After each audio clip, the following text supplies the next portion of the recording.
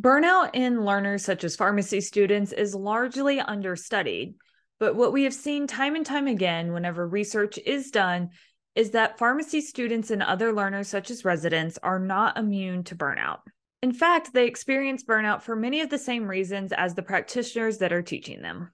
So, in today's episode, I wanted to focus on resiliency in pharmacy students who are on rotations, because this is your first opportunity to experience life like you're going to have as a pharmacist and to build some of those resiliency strategies that can be used later on in your practice.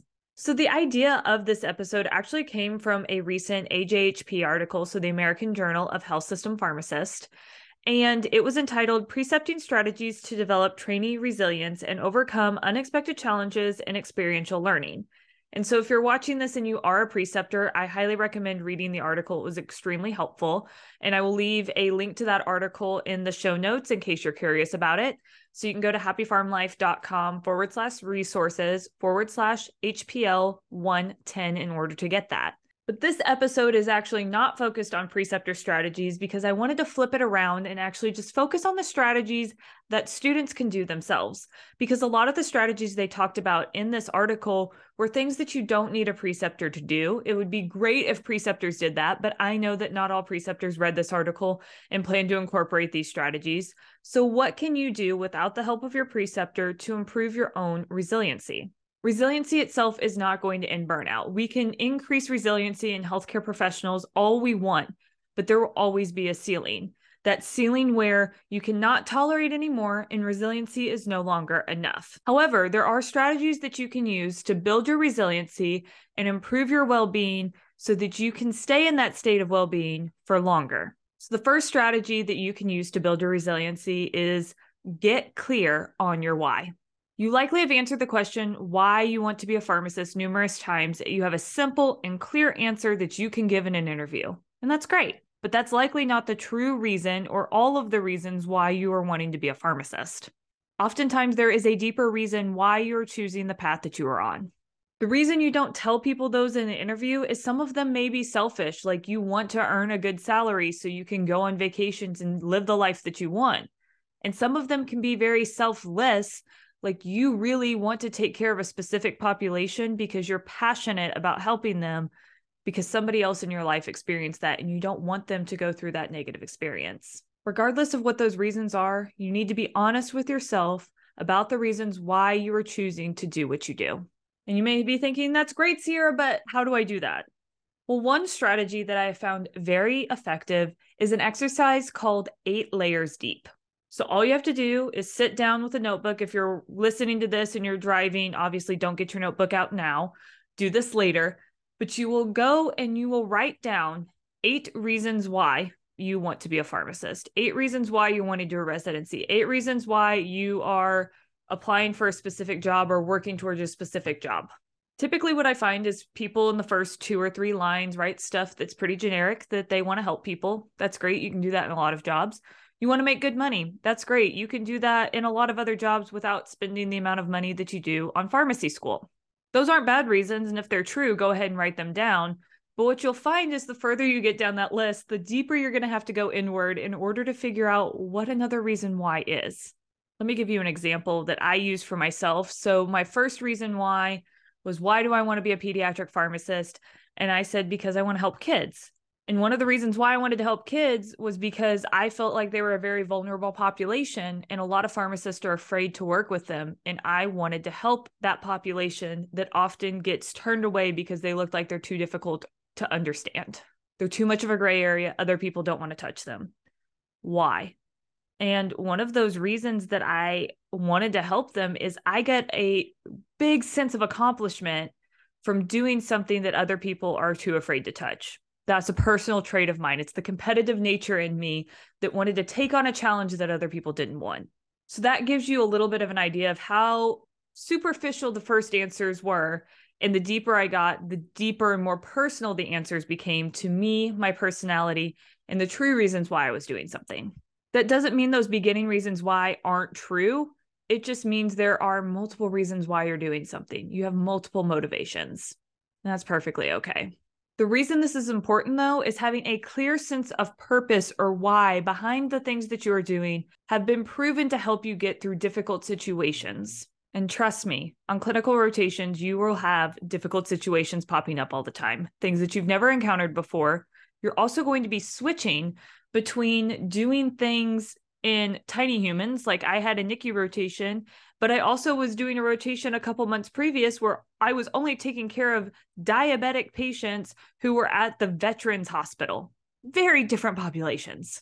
It was difficult to switch my mindset from elderly adults with diabetes to the tiniest humans alive on the planet.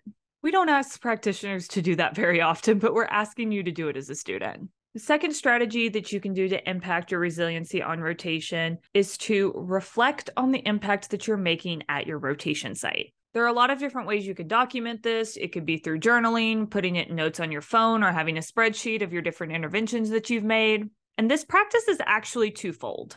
On one hand, you are improving your confidence and reducing your risk of experiencing imposter syndrome during your rotations. That's because you're giving yourself written proof that you know what you're doing and you're making an impact on patient care. On the other hand, you're preparing yourself for those situational-based questions that are going to come up in your interviews when they ask, tell me about a time when. You have a list that you've already reviewed and you can just pull interventions with ease because you know them so well. By the way, if you're feeling imposter syndrome, you are not alone. It's a very common feeling to have as a student, resident, and even as a practitioner. But hopefully you can develop some tools to help you overcome it quickly. And one of those tools that I have for you that's completely free is my list of 10 imposter syndrome mantras. This list has a variety of different imposter syndrome related feelings that you might experience and something to tell yourself when you get to that point. To grab your list for free, you can go to happyfarmlife.com/mantras. Strategy number 3 is to adopt a positive mindset. This can be especially challenging in today's climate where the news and social media are always filled with doom and gloom and tragedy sells. But I created a mantra as a student that I carried with me into residency that I would use when I was put in a situation where I was asked to do something that annoyed me or I didn't think was a good learning opportunity. And that was, what a great learning opportunity. Now, sometimes I said that while being sarcastic, but oftentimes I could turn something that seems like a poor learning opportunity into an experience that actually allowed me to learn something that was beneficial. A great example I have of this is when you're being asked to fill on a rotation. So you're on your community rotation and they're asking you to just fill prescriptions, the generic count pills, if you will, of the pharmacy process. Now, I was lucky I had really awesome preceptors who tried to keep me away from those tasks as much as possible. They really wanted to teach me the clinical side of being a community pharmacist when I was on their rotation. But things happen, and there were times that I needed to help fill because we didn't have technicians or somebody was on lunch, and I did need to learn those opportunities. Now, I was a student who came in with experience as a pharmacy technician, so I knew how to fill. I'd done it a lot. I'd done it for years, but I was still able to find a way to learn in those moments. One of the things that I would look at whenever I was in those filling positions was what the workflow looked like. What were the benefits of their workflow? What were the cons of their workflow? And I would compare it to the workflow that I was in whenever I was a pharmacy technician to see the pros and cons and ways that they could be more efficient and the ways that the place I used to work could have been more efficient if they adopted different strategies. I also used filling as an opportunity to quiz myself. Say you get a script for lisinopril. You start quizzing yourself. Okay, what is the brand name? What is the mechanism of action? Based on this dose, what is the likely diagnosis that this patient has? What are some big counseling points that I need to remember? If I couldn't remember or didn't know the answer to any of these questions, I had like a little notebook that I carried around and I would write that down so it would be something I would look up later. Not only does this strategy help with burnout in the sense that it opens your mind up for opportunities that it wasn't looking for otherwise, it can actually improve your learning. Moral of the story is don't just look at an activity that you're given at face value, but look for other opportunities to improve your learning by doing that activity. The last strategy I want you to consider implementing is not comparing yourself to your preceptor. Do not fall into the comparison trap because you will never win that game. You are on a rotation for 4 to 6 weeks. Some of you are on there for 8 weeks. Regardless, you are spending a very limited amount of time on the rotations that you are going on. Your preceptor has likely spent years in that practice area, and even if they haven't, they have spent more years training than you have. They're further along, and they always will be, and that's okay. Don't compare your day 1 on your rotation to their day 2001 in that practice area. When your preceptors are evaluating you, they are not comparing you to themselves. They're comparing you to where you should be in your course of practice, and they're comparing you to where you were at the beginning of the rotation to where you end up. Are you making progress? Are you getting better? The only person you should be comparing yourself to on rotations is yourself a few days ago. That comparison trap is going to lead to more imposter syndrome. It's going to reduce your resiliency, and it leads you right into a road of burnout. Don't do that to yourself. There you have it. 4 easy strategies that you can implement on your rotations to improve your resiliency. I hope you find these strategies useful as you move forward in your career. Good luck on your rotations, and thank you for watching or listening. Until next time, keep on living your happy farm life. Bye.